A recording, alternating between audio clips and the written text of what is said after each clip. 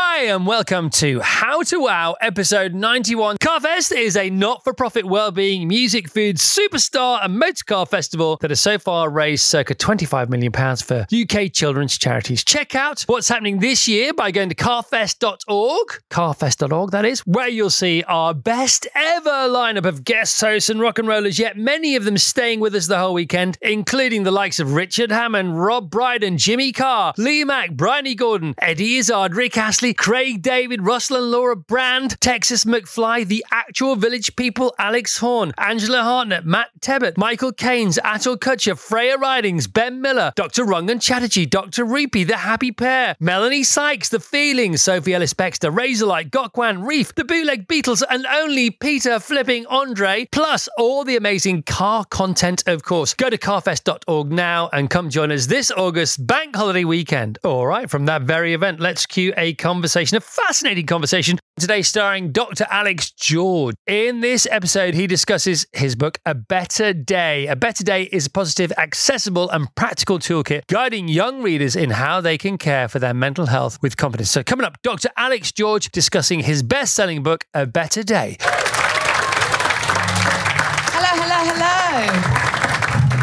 Which is the boss? Would you like the chaise? A legs up job here. Yeah, it is. How is everybody? Hi everyone. Hello. What a lovely day, isn't it? Ah, what a lovely day. So I can only assume that I'm in good company with fellow bookworms, with this being the author's stage. And Alex, as you'll know, is already a Sunday Times best-selling author with another book, Hot Out the Traps. This one, all about the mission that he's on, which is to help us better take care of young people's mental health. And maybe you can explain just why that was so important to you, Alex. Gosh, the why is how long have we got? Yeah, 45 Why minutes. does it matter? Why is it important? So yeah, I my first book, Live Well Every Day, which I know is kind of the title of this kind of session, was the adult version of the children's book I'm now releasing, which is A Better Day. So I wrote the adult book because I feel that it's the stuff I wish I knew coming out of med school or even out of university or even out of school. And then I wrote A Better Day because I feel actually we need to work more on prevention and preventing mental illness and also giving people the tools to live life rather than just survive life at a young age. And I think a lot of mental health support targets teenagers and people older than that. There isn't a lot of resources necessarily that targets younger children and actually, helping them through the stages of going to secondary school and so on. Which we have to remember, when a kid goes to secondary school, that's the biggest change in their young lives thus far, right? It's a new environment. I remember walking around secondary schools with my son and it just feeling enormous through his eyes. Yeah. And then, of course, like yesterday, we hear the first set of results for the generation of, gosh, this chair's very small or I'm very big. Join me over here. Have a sit. We've got plenty of room.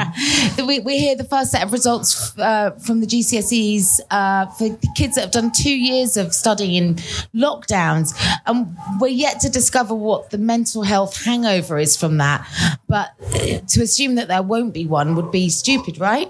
Yeah, well, I think the issue is, quite frankly, is that we have had a growing problem in this country, really, of pressures on mental health services, waiting times which are unacceptable. I think we all agree with that. I mean, children. Alex, if I went to a GP now and asked to be referred, or for my child to be referred to a therapist, a counsellor, how long would I expect to wait? Well, put it like this: if you saw your GP and you needed to be seen by a mental health specialist in the CAMS service, so Children's Mental Health Service, it depends where you are in the country, but parts of the country it's 2.5 years.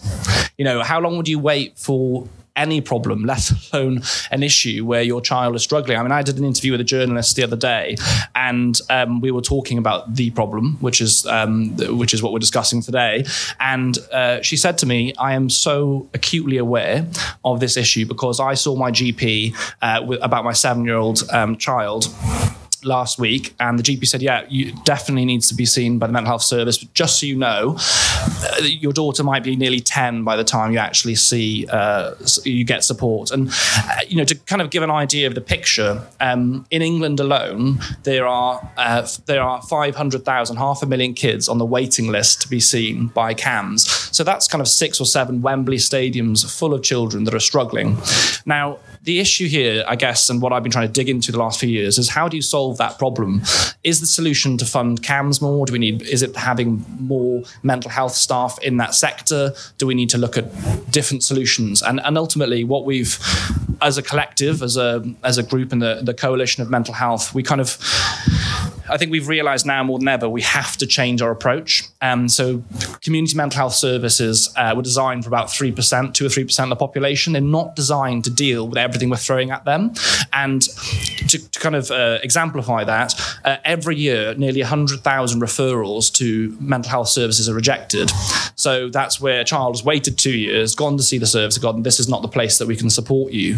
And the reason is it's just not set up to deal with all the variety of issues that they can face. So what we need to do is, yes, we need to fund mental health services better and have CAMHS waiting lists shortened, but we also need to take pressure off those and support children in other sectors. So one of the campaigns I'm running at the moment is to get early support hubs funded. So there are 190 CCGs in England. I want a hub in every single CCG, so in every locality, basically. And these hubs would serve teenagers all the way up to 25 years old, walk-in service, and it's really about having a community base that deals with the vast number of issues that actually culminates in mental illness or struggles. I think it's too simple. Sorry, just to finish the point. It's too simple it's too oversimplified to say, right, someone feels depressed. Let's give them counselling and medication, and that's what we're going to do for this. Actually, the things that come together to cause mental illness, there's so many compounding factors. It can be relationships at home, it can be work environment, it can be stress around social media, it could be bullying. One of the biggest factors we know that predisposes to anxiety and depression as well for young people right now is bullying. Over half of young people are bullied at any one time right now, and the big part of that is social media. The bullying in the classroom, which maybe I experienced at school, I get home and I'm safe from it. But now you get home and the bullying online is infinitely worse. This is the words of young people, not mine. Infinitely worse than what they experience in the classroom. So these hubs need to be wraparound support. It needs to be identifying issues in that person's life and supporting those issues, whether that is therapy, whether it's loneliness and getting them back into communities, getting them to creativity. The young generation now is the loneliest generation ever. And we need to change that. That's really heartbreaking. But we have the ability to change that. And Alex has actually positioned himself rather spectacularly. So you started to call the government out on some of this stuff because it is woefully underfunded. And so much of what manifests itself in people's poor mental health, you then see on hospital wards and in A&E rooms. And also you're able to kind of speak with colleagues on the ground to understand what is it we need to do to better serve young minds so that they grow into healthy adult minds. So he then kind of called the government out, and the government called him back. And Boris Johnson has appointed you as a government advisor for youth mental health. You're working as an ambassador. So he doesn't get paid for this, but he's got a seat at the top table, and you're haranguing these people into actually listening to what you've just explained to us. Would anybody here be averse to those changes? Do you think anybody would sit here and go, that's a terrible idea? No, it just makes sense, doesn't it? So how are you going to convert your position as a government advisor into tangible change so that kids aren't waiting 3 years to see a counsellor? Well, look, my role, really, the reason I'm in this position is because of all you guys, because I started the campaign and millions of people, literally millions, liked, supported, shared, and tried to make what happened. And I was appointed in the role. My job is actually to raise awareness of things that we need to change, but also to tackle things like anti-stigma campaigns, like where I started Post Your Pill and so on. So there's it's a two-pronged attack. I am not a mental health expert. That is not my role. I am someone who's worked in the hospital. I've seen the sharp end. I've experienced and seen mental illness in my family. I've experienced it in myself. And I'm someone that I think with my platform there's a stick that we can use, the carrot and the old stick. For me, I'm really frustrated at the moment because, quite frankly, we were this close to getting 200 million for the support hubs. And then obviously Boris has left. A lot of people are very happy about that, but in a selfish way, because I'm very, very focused on what I want to achieve. That's knocked me back 6 months or more. Is that support not there anymore then, Alex? Not in terms of the government, but there's a new administration has to come in. I'm still in this role. It doesn't change that. But I now have to, and people forget, it's not just the Prime Minister that goes. This is 200 100 plus advisors. And I tell you what, there were some great people in that. There were some people maybe not so great, but there were some great people that really cared about mental health in that kind of in that building. And now we have to kind of convince a new section that's so of people. frustrating. But just one of my things that's fascinating is when you look into the numbers. Last year, mental illness cost the economy £90 billion. Cost 90 billion. 90 That's billion. illness. And when you look at, and this is why I'm trying to persuade that we shift towards early intervention and prevention, because it's actually pretty cheap comparative to what the costs are. Does anyone have any guesses how much money or how much it costs for a child to be admitted to a mental health ward, to an institution? Does anyone have a guess of the average cost? My daughter has a problem. Okay. Comes freshly to see. Oh, thank you. Well, thank you so much for coming. Thank you. Do you know how? Does anyone have a guess how much it cost? Yeah. How much would know you how much say it that cost? is? It's just fortune.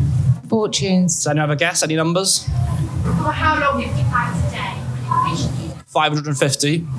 So in the UK, the average cost of an admission, obviously because people can have prolonged admissions and the treatment they receive as well as the staying on the ward, is on average £250,000 per child. What? So it's hugely expensive. So if we can put 200 million into these hubs, which will serve 500,000 children a year in England, if we save even some children, I'm talking purely if you look at money and forget all the ethical reasons that we should fund the hubs, if you can stop even a few children, we will quickly pay for those hubs. And this isn't even just about the fact if you get Why children. is this only being pointed out to them now? Surely somebody must have made this case previously. People have made the case. I don't think that mental health has been given anywhere near the attention it deserves for a very long time.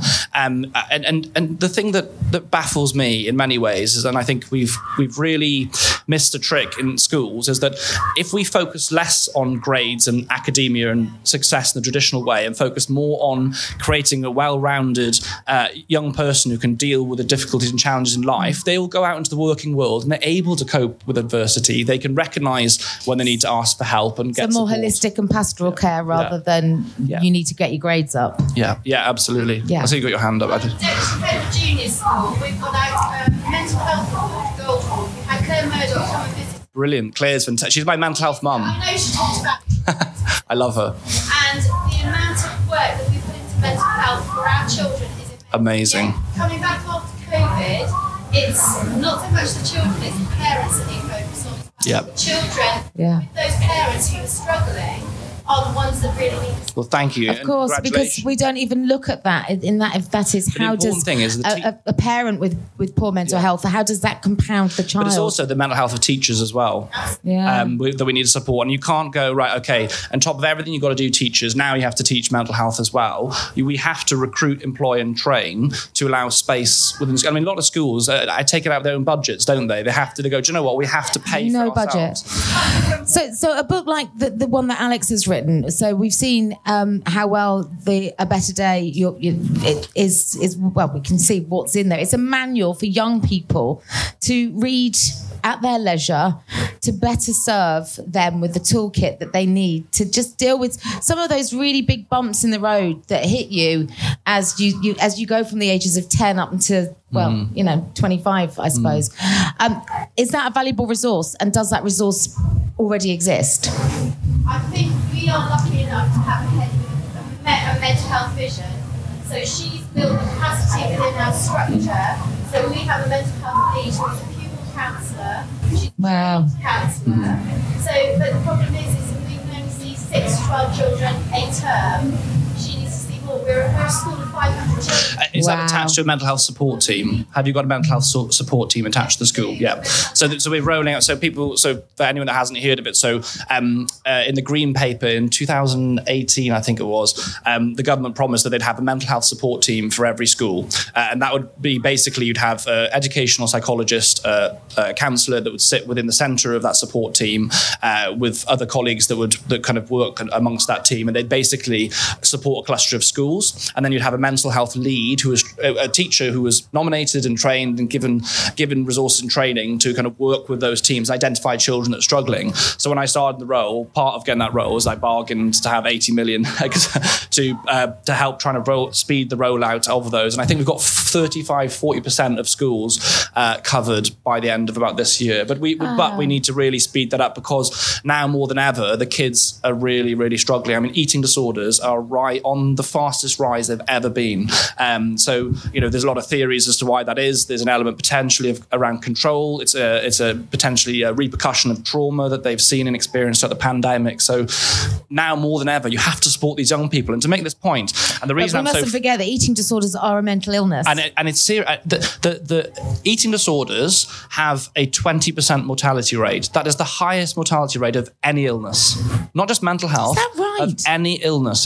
Yes, wow. Absolutely. It is the highest mortality rate of any. That's more than cancers. It's the highest mortality rate. So, this kind of idea, the stigma of, they'll grow out of it. It's just fussy eating or whatever, which is some of the things that people are told and have been told.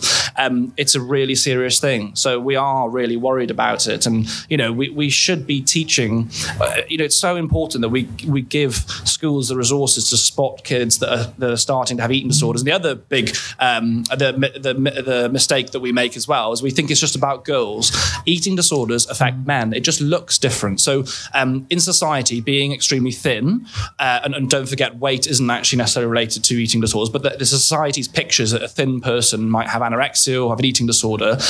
But with men, often it might present of overtraining, gymming twice a day, eating loads. But because aesthetically we think, if a guy's in shape and he's big and strong, that isn't an illness. But, in the UK, I think we've nearly hit, there's believed to be around 1 million young adults who take anabolic steroids for aesthetic purposes. Over 95% of anabolic steroids. And what they do to the mind is really... it's serious. And for men, the sharp end of eating disorders is often suicide. So we have to take it very, very seriously for men and for women, actually. I mean, that's something you felt the pressure. I know you've written about this because you try to approach everything that you do with mental health by saying, I kind of understand this because I have experienced myself. When you went into Love Island, you felt that you had to look a certain way and therefore change the way you lived. You became quite obsessed with your appearance. So did that give you some insight and I think I had an incredibly unhealthy relationship with food. I trained twice a day. I saw food as a weapon almost, a weaponized training and eating, and it became an obsession. I didn't see my friends. It was, leading up to that show, it was very, very unhealthy. And actually, I think we can kind of blame Love Island for everything, but in reality, and reality TV in general, there's a huge pressure on young people, and social media is probably the biggest pressure in terms of how people feel that they should look. I was speaking to... I think we really need to put some governance around social media. It is the Wild West, and the damage we are only just starting to feel and touch it, I believe. And there is no way that you would, like on telly, for example, we're regulated. On radio, we're regulated. Yes, on the internet, we are not. And there's a reason we need regulation and governance, because we need sensible rules to provide framework for good behavior. Well, this phone is more powerful than the rocket that went to the moon. And yet, I wouldn't, if I said to you, do you fancy flying a plane? You'd be like, just no lessons and jump in a plane and have a go. There's no chance. You'd want, give me some lessons. Give me, teach me. I want to learn and be safe and accredited to do this. But yet children take a phone and they have the whole world, everything that's on the internet at their fingertips. And it's not being anti-social media or anti-technology. In reality, young people are going to be working online. I mean, more than ever. I mean, most young people now will have some capacity with their career or their life is represented online in some way. So we've got to teach them in a safe way. We can't ignore the problem. We've got to look at it seriously and go, do you know what? It is what it is. There's good and bad points of social media. But it's not taught at school. Would you like to... I mean, I think that mental health and the use and practice of social media is something that we should be looking at putting on the curriculum, because... We do. It is part of the national curriculum. We have to teach children how to be safe online. online. But being safe online, and it goes beyond that. That's like saying, I've taught you how to swim so you can dive and get a brick in your pajamas. But can you swim to I think we need to do more. Space. It needs to have more focus. We've got to, because, otherwise, I mean, we cannot just allow children to just learn and fail online. I think the risks of that is huge. And I do believe you've got to let people learn and make their own mistakes. But, the how damaging it can be, we cannot underestimate. And the bullying point is really, really important. I mean, we started Don't Face It Alone 2 years ago, a campaign that we did with Diana Ward and Number 10 and myself. And honestly, speaking to the young people about what they experience online, because, in person, it can be name calling, it can be physical, whatever. But online, a lot of it looks like exclusional. Like, so for example, girls said to me that what the bullies used to do is they'd say no one's allowed to comment or like or my picture. And what they'll do on a Friday is they'll go out all together, take a picture together, post it and exclude that person. So how do you manage that? How, as a teacher, for example, how can you begin to deal with that issue?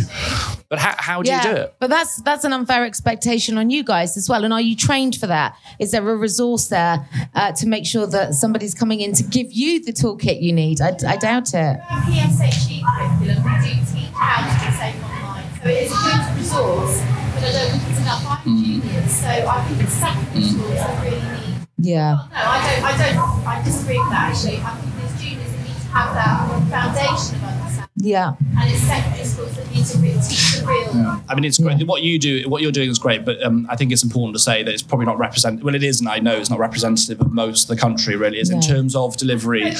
Yeah. It's on English, maths and science. Exactly. Yeah. And what Wales have done, I think, is a real step forward. I mean, they've got their full purpose approach now. So well-being is actually one of those pillars or purposes, and that sits at the same level as the other subjects. And that is important because, if you've got Ofsted coming in and they're going to be looking at your maths attainment and your English attainment, all these different things, and mental health gets ticked if you do one lecture a year, then clearly your focus is going to be there. But that's why it's important, isn't it? We have to change the way that we assess schools and expectations of teachers, but we also have to put money and resources behind it. You can't just go, right, we're going to teach mental health now and just do that.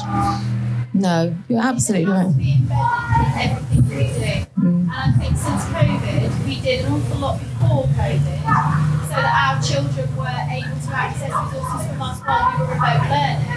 But beyond COVID, the focus was on getting them back to closing the gaps, and that was the focus. And so we haven't, as a school, left that mental health focus, but we know that teachers don't naturally go back to the things they should be doing. So that's going to be a big thing for us. Yeah. I mean, I know one of the things that Alex was really keen to say. Okay, just taking a pause to tell you about AG1, also supporting this particular podcast. AG1, I'm asked all the time about the one thing I do to take care of my health. If I could pick only just one product, it would be foundational nutrition, and AG1 is a top foundational nutrition product. I can't think of any other daily routine that pays off as well as AG1, according to people that I really look up to, who really know their stuff. AG1 is recommended by such luminaries as Rich Roll, the amazing Professor Dr. Andrew Sheberman, Tim Ferriss, and our only Dr. Rangan Chatterjee. AG1 was created in 2010 and it's helped millions of mornings begin on a healthier foundation ever since. My wife takes it, I take it, even our 14-year-old son Noah takes it now. He swears by it. AG1 is not only a high-quality all-in-one solution for daily foundational nutrition, it also saves you time, confusion, and money compared to individual supplements that can add up to a small fortune. AG1 replaces your multivitamin, probiotic, and much more in one simple drinkable habit. AG1 is great bang for my buck as it replaces a lot of these other supplements, like a daily multivitamin, minerals, pre and probiotics for my gut health,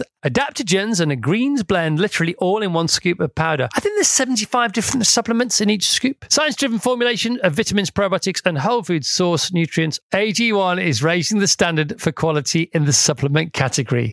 Just one daily serving gives me the comprehensive foundational nutrition I need. Go to drinkag1.com/howtowow. That's drinkag1.com/howtowow. Give it a go. Check it out. Let us know how it lands. And now, back to the wow. And push is that we see mental health being put on the curriculum as the same way we do PE. Because if we're invested in our physical selves, we should be invested in our mental selves. I know that is a mountain that you've got to move in terms of building the case to get that on the curriculum. But is it something that you are committed to? There's actually there's a really good project going on actually with some consultants from EY who basically want to use the kind of leverage to actually get it on the curriculum. The way that they want to do it, which I think is quite smart, is that they want to use the angle of science. So, fighting for space in the curriculum is very difficult, but if we can make a strong case that actually if it's taught as part of science almost, and there's a really good argument for it to slot within that kind of part of education. But for something that's so vitally important, we're trying to kind of squeeze it into existing slots on a schedule. We've got to start somewhere, though, don't we? We've got to start. But I think my focus is the support hubs, because I think those will be the case, proving the case of why mental health can be teaching about mental health, why support can actually make such a difference. And with that kind of case, I think then we'll build. That's the next step, really, is overhauling parts of the curriculum, because the PGC, the PHSE, curriculum, mental health is part of that, but that's only part of it, isn't there? There's a lot of other aspects within it. So we want to make sure we're not squeezing it. We want to make sure it's got space. What I've applauded you for previously, and I will do it again today because it deserves a big shout out, is the way Alex takes his message and he puts it in the most unlikely places, like Love Island, or like OnlyFans. So everything that he's talking about today, he's serving as free content on OnlyFans. The last place in the world you'd expect a doctor to be talking in great detail, and you put a lot of work into the content that you serve, and it's all free. You do it without any payment. You're quite remarkable, but your determination to find audience and convert them to your way of thinking is voracious, and I think it's really commendable, and we need more Dr. Alex's. Thank you, that's very kind. Thank you.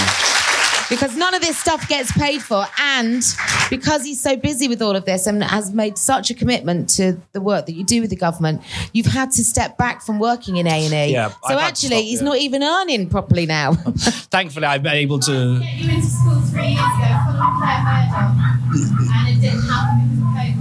Yeah, well, I've got a list of schools, and I always say I'll get to everyone. I will, and I try. And I've been to Scotland, I've been to Ireland, I've been around Wales, obviously around parts of England as well. I try to go around as many schools as I can. But yeah, I've had to step away from A&E. It just isn't time. I'm very fortunate. I've built, other business ventures that basically fund and allow me this privilege, because being able to volunteer in this role is a privilege. I mean, I'm very lucky to be able to do what I do. And I asked actually as well. My dad, give a wave.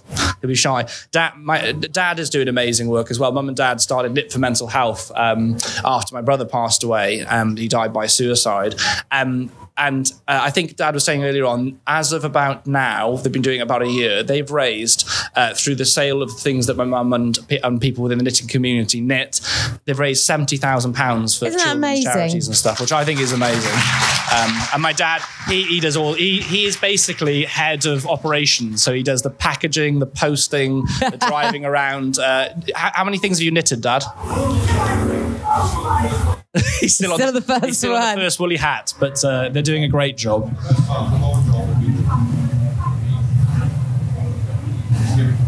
Yeah, absolutely, and we. Yeah, absolutely. I mean, and that's the point. Well, really. You see why you're like this, because the apple never falls far from the tree. Again, huge congratulations to you and your wife for finding a positive way to remember your son, and to help other families so that they don't sit here and have to live with the same sense of loss that you have. I think you're all built of really quite incredible stock. That's kind. I think one of the most important things you can do for your own mental health is to be kind and help other people. I'm not trying to say I'm trying to save the world or whatever, but if you can do one thing that can help someone else, you will help that person. But that sense of purpose and that help within you and what that does to you is we shouldn't underestimate that. And I think in the modern world we're losing a little bit, the realization that helping another human, helping another person and being kind without expecting to receive is like a potion for the soul. It really is. It really is. Actually Mindful, yeah. Well, should we get some mics out? Because I know you ladies have got some questions. Yes, and if anybody's got questions for Alex, please put your hands up.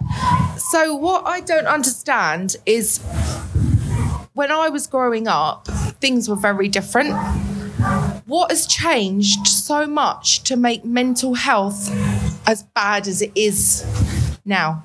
Whereas 30 years ago, it just didn't. We had issues, but not. But we did have issues, but it wasn't like it is now. Do you think we talked about them less, though? Do you know what I think it is? And I'm not overtaking you. I think it's bragging on Facebook. And what do you mean? Bragging on social media. My kids grew up with not much.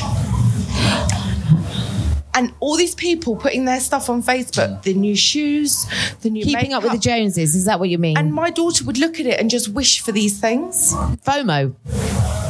Fear of missing out, yeah? Is that, I don't know. I don't know. Well, Alex, what do you think? I think there's a few things. First of all, we didn't used to recognise mental illness as mental illness. So there's so many people that were struggling and we were losing so many lives that we were not attributing to mental illness. I think we are now, people are more open now than ever to admit that they're struggling, particularly men are getting better. We've got a long way to go, but people are admitting this issue. So that's the first thing. I think the other point is the game has changed, if you like, in life. I mean, I go back to when I was younger. I came home from school. You had your own bubble. We were fortunate enough to have countryside in Wales that I could enjoy, and I think there was this great connection with nature, with people around me, rather than your phone. On average, children now spend between 3 and 4 hours a day on their phones.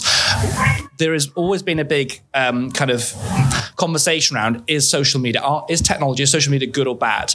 The truth is, it's both. But one thing we do know from evidence is that the longer you spend on your phone, the higher the rates of anxiety, depression, and mental illness. So it's screen time that really matters. So it's one thing you really want to do to improve your levels of anxiety. Reduce your screen time and check what you're actually looking at. And there are settings on phones, so you can set how long you're allowed. Yeah. You're allowing yourself or your children to spend on an app. And I would also say the point around what people see is very important. When was the last time that you went on your Instagram and looked who you followed and unfollowed accounts that made you feel bad? Why do we look at things, and I know we all do it every day, that actually make us feel bad? If you're going to spend time online, make sure you're looking at things that educate you, they make you happy, they teach you something, and unfollow things. So if you're following things that are triggering jealousy within your anger, unfollow. And if you're worried about, oh gosh, yeah, but I know them, I'll see them, mute them. People don't have to know that you don't see it, but for God's sake, protect your own boundaries. I think you don't even have to unfollow. You can just hit mute or restrict, and then so you're not even hurting their feelings in case they're thinking, why have you stopped following me? And the final one I want to talk about really quick. Sorry. I just want to talk about this. And the one that we don't talk about enough, climate change. If you look at the top causes for anxiety, for worry amongst young people, financial worry is really high because we're living in a world, look what's going on around us at the moment. But climate change is right up there in surveys, because even if you don't think about it every day, there is a deep discomfort with the worry about what's going on in the world, because young people, as we get older, we're going to be around for so long, but someone that's 15 now is thinking, well, what am I going to grow into in this? What is the climate? Are we going to have a planet? Like, look at these heat waves, look at these fires that are happening in the summer, all this kind of stuff.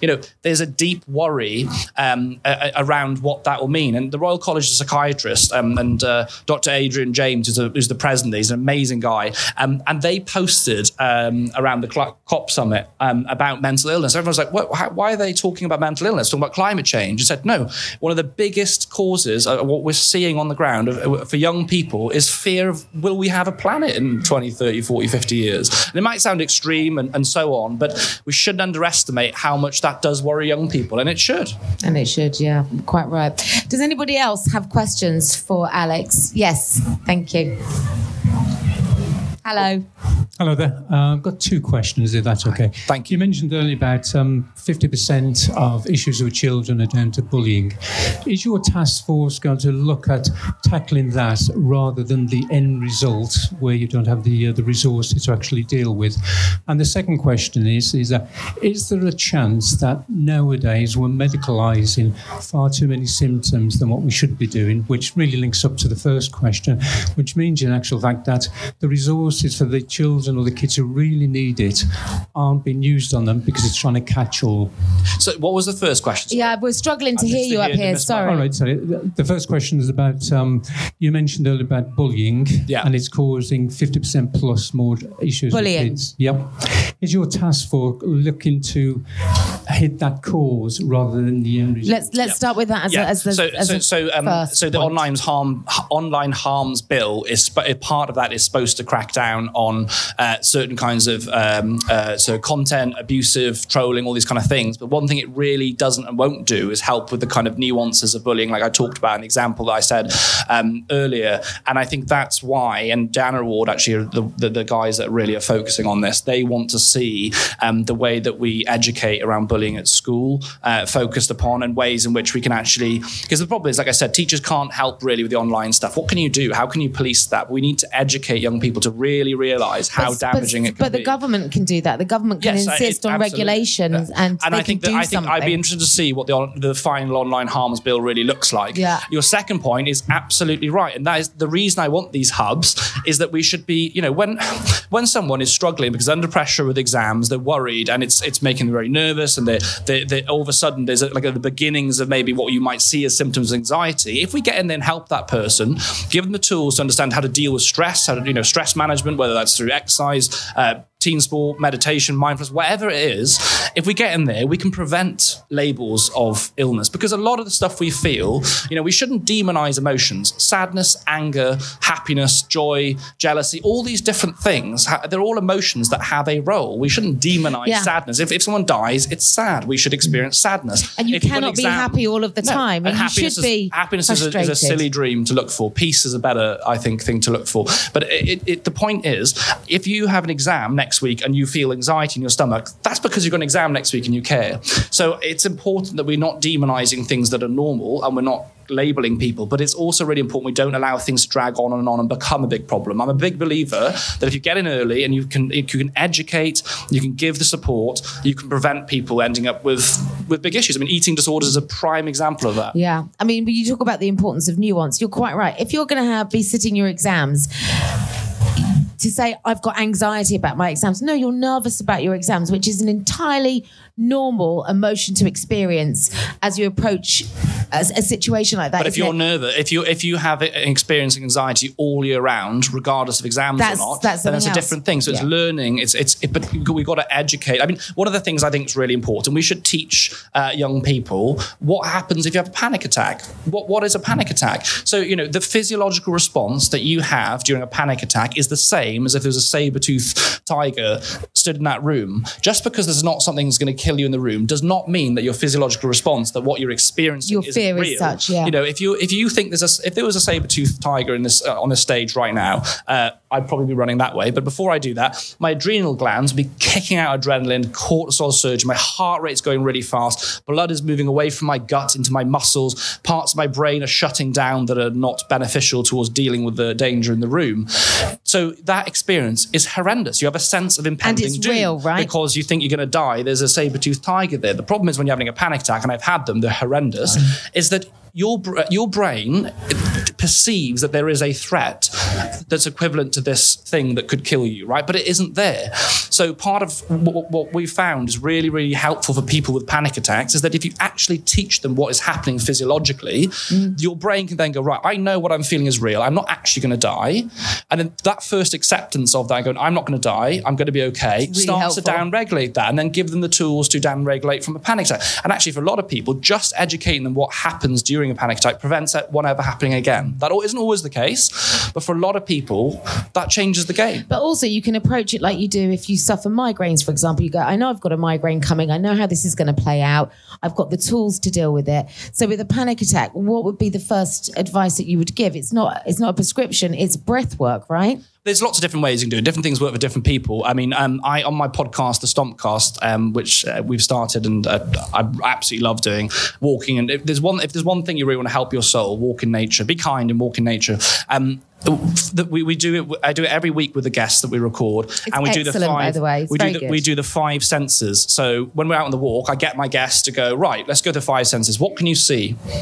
and we describe what we can see. What can you hear? There's birds in the thing, or you can hear a car in the distance, whatever. What can you touch? Let's touch the grass below us. And every one of my guests have said they feel better afterwards. Now, if you're in a situation where a panic attack's beginning and your brain thinks there's a saber-toothed tiger in the room, by following those steps and really focusing on all your different senses, you are grounding yourself. It's brilliant. I find it really helps. The other thing you can you're also not catastrophizing. You're being present, right? And breath work is another one. I mean, I personally find the 5 senses helps me, but other people say breath work. So going, right, let's just focus just on my breathing. Let's just leave everything else that's going on right now. Let's sit down and let's go through my breath work, counting my breaths. And when we say breath work, it sounds like a job. It's not.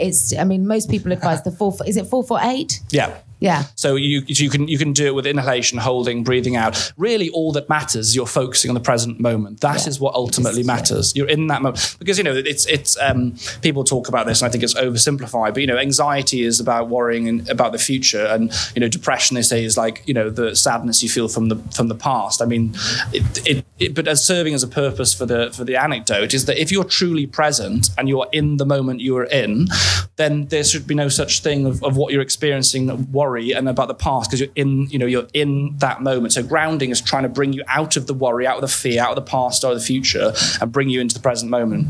So 5 senses. I mean, just that is really helpful, right? For you to pass that around to your kids, to your friends. Can I say another one? Actually, yes, I would please. say, and I say this to schools I go to as well. And I'd love people to try this. Have we got lots of families here, and we've got children? There's people with children. Great. So one of the things I'd love you to try is the traffic light system. Now, this was started in hospitals amongst intensive care nurses. So intensive care nurses do a handover in the morning and the evening. So basically the changing of the guard really for nurses. And I think it was UCL that started this. Anyway, the lead nurse started a system where they go, right, traffic light. We're going to go around the room. I want you to say whether you're red, amber or green. So red, you feel really bad. You don't feel good today. Amber, okay. Green, I feel good. And they did this. And they went around the room. They had this system, and it allowed the senior nurses to identify people that are struggling early, that were on the verge with amber, or people that really needed help. And you could really identify and help that person. Now, this has been adapted for families. And I think it's a great way. If you want to break down stigma in the household, break down barriers between, what we see men should be and speaking to children and so on, it's a great technique. So if you sit down at the dinner table in the evening, and I'm going to pretend nuclear family, so I don't know, mum and dad, 3 kids. If you go around the room and say, how you feel? So red, amber, green. You might go, right, I feel amber today. I feel pretty stressed. Work's been really busy, but on the weekend I'm excited because we're going to go and do something as a family. It's going to be really nice. And you work your way around the room. And if the child goes, I'm green, why do you feel green? Oh, well, because I saw my friends today. Okay, so you had human connection. I feel green because I was outside playing. We enjoyed sports. So you did a bit of exercise. That's a really good point. We don't talk about the stuff that makes us feel good and give it the same credence as we do the stuff that troubles us. When you feel good, why do you feel good? Yeah. What are the things that are helping you? Because then you can recognize the patterns that put you in a bad place. And the big thing that does, not only does it allow you to really talk openly with your family and the people around you, it also breaks down those barriers of like the dad and like male stigmas and not being able to speak, because you're normalizing something. The young boy growing up is going, oh, well, dad just said he's stressed. He's never said that before. Or he feels sad today because of this. And it's a really good platform. And what does it take? 2 minutes of your day? And if you can, and it allows you to identify. Great. I've not heard of that. If your child goes, I'm red 3 or 4 days in a row, there's a problem there. But that could have gone unnoticed for a long time. Yeah. And it's a very simple thing. Yeah, very simple thing. It's simple. Make it simple, and if you practice every day, I challenge you to try it every day for 2 weeks, and I guarantee you by the end of the 2 weeks, everyone's more open. Then people will talk. Exactly. Yeah. You're normalizing something. You're sitting around the dinner table. You're having your dinner. You go through the traffic light system. You normalize it, and I guarantee you within a few you make weeks, it part of the everyday. People will just relax more about it, and they will talk about it. I've got time for one more question. You had your hand up in the corner, I think, here. Oh, yes. Hello there. Bottom left. This lady here. Bottom left. Thank you. Hello, can you hear me? Hi. Yes. I just want to say we're both really big fans of yours. Thank you. And I'm in medical school at the moment, and you're just a huge inspiration. So thank you. And well, thank you as well. We need more What year are you? doctors. What med school and what year? Birmingham, and I just started 4th year. Amazing. And how are you doing? Oh, it's okay. It's quite hard. hard It's a work, lot of work. But When are your finals? Not till 2024. Yeah, Wow. yeah. So I got a while. It's hard. No, I just wanted to ask, you mentioned earlier, sorry.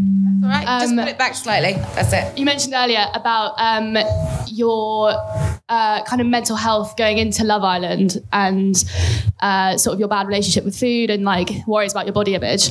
I was just wondering how that experience affected your mental health afterwards. Obviously, becoming a big social media presence and suddenly getting all that fame. How did that experience affect you? You're quite right, because all the things that we've identified as being triggers for poor mental health, you had in an abundance when you left that show, not knowing whether or not actually you'd be welcomed back onto the wards or just laughed at, really. Yeah. Well, we spoke just before we come on stage, and this incredible lady has been on TV for 25 years. Not amazing.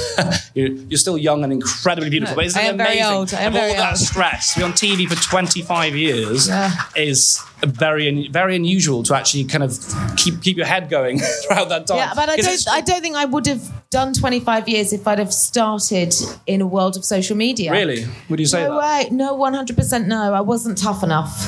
And it requires great resilience to pretend that you don't care what people think about you, when actually everything we're talking about, kindness, being aware of other people's feelings about you and towards you, if you're a good person, you should care about that stuff. So to try to pretend that you don't is odd. Yeah, I mean, when I came out of the show, I mean, it was just, I didn't apply for the show. My consultant actually in A&E loved the show, really wanted me to go on it. And anyway, they asked me and I was like, look, they've been asking me to go on Love Island. I was like, I don't want to do it. And she's like, you're going on it. So thanks, Anna. So she basically pushed me to go on the show. And I thought, I'll be on there for 2 weeks. I'll be back in A&E. I'll have a nice tan, which that never happened. And I'll be back on the show. And yeah, I was there the whole time. I came out, I went in with 200 followers, came out with 1 million followers. So I didn't know how to do a story even on my phone. When I actually came out a really old iPhone, I opened it and it literally exploded. It died. It's a lot. As I turned it on, it was like ping, ping, ping, and just like died. But it is a lot to walk into. It was incredibly stressful. I felt lost for at least 6 months. The best thing I ever did, though, was going back to A&E, because when you feel lost in life, you know, every human, the reason I start the first chapter of Live Well Every Day is finding purpose, because nothing in your life matters if you don't have purpose. You can talk about sleep and exercise, all the other things. If you don't have a reason to be and you don't feel a sense of purpose in your life, then you've got no foundations to start from. So I felt really lost. So going back to A&E gave me my purpose again. I was like, right, I remember who I am. Yeah. I remember who I am. And from there, everything else has kind of happened. So yeah, it was scary. And also, don't forget, when I came out of the show 2018, there weren't many doctors online, you know, really. Now, I think it's fantastic. There are so many more medics online educating, teaching. But it was stigmatized. You helped to make that okay. Well, I don't know. I mean, some doctors are like, oh my God, he's online. What's he doing? You know, I mean, what would you have done in the pandemic if it wasn't for medics, doctors, nurses talking about what they're really seeing and fighting the actual misinformation that was online? I mean, some of the stuff online about COVID wasn't even laughable. It was really ridiculous. And thankfully, a lot of medics came online and said, no, actually, this is what's really happening. You know, whether it was that nurse that was, there was that viral clip of the nurse who'd finished the shift and couldn't go and buy food and was like, you know, this is what we're experiencing, please, you know, like think about us or whatever. And it was just, yeah. So I think social media can be really powerful. It can be really good. But yeah, I find it hard sometimes. I mean, for example, you know, I got the role, loads of people are really happy. Loads of people are like, oh, he's not a professor. Why is he the mental health? Other people are going, oh, he's not even that young. So it's like, do you want me to be young and be a professor? And experienced. Which do you want me to be? Do you want me to be both? I mean, what do you want me to be? You know, it's like when I said, oh, right, we've got 80 million towards mental health support teams. I remember someone tweeted going, oh, that's not enough. Why didn't you get 100? I was like, okay, fine.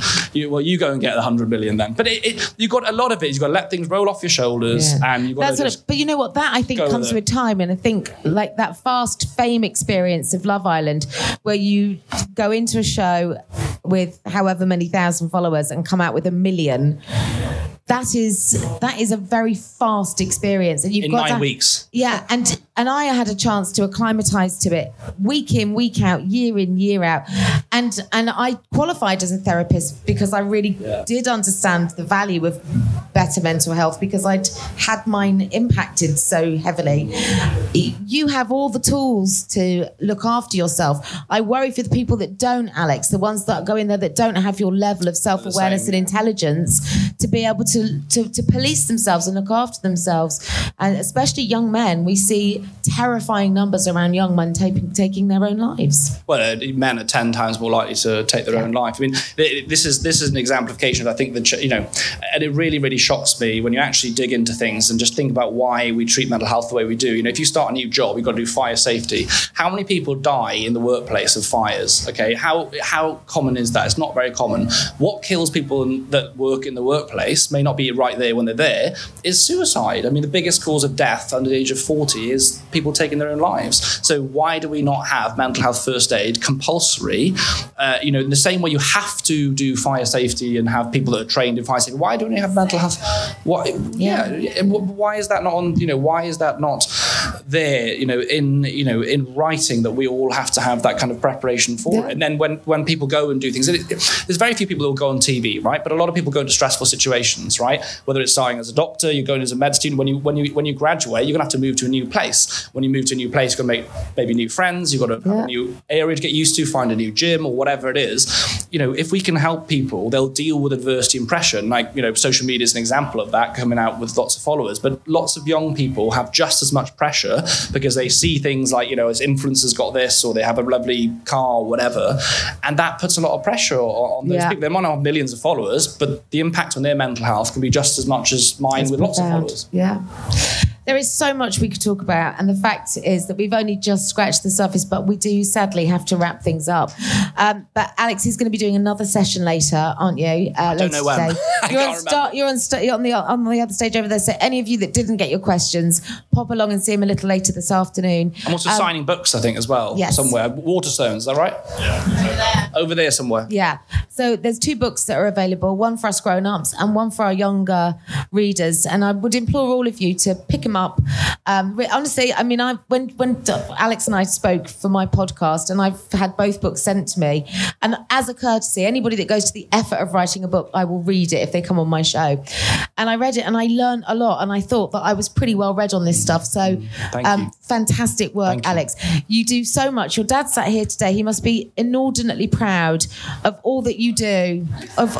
Not when I was on Love Island, I doubt. But the Love Island bit got him, to government and to number 10. You're a really good person, and so are you. A brilliant doctor. And thank you very much for your time, ladies and gentlemen. Thank you for coming. Dr. Alex George. Thanks, everyone.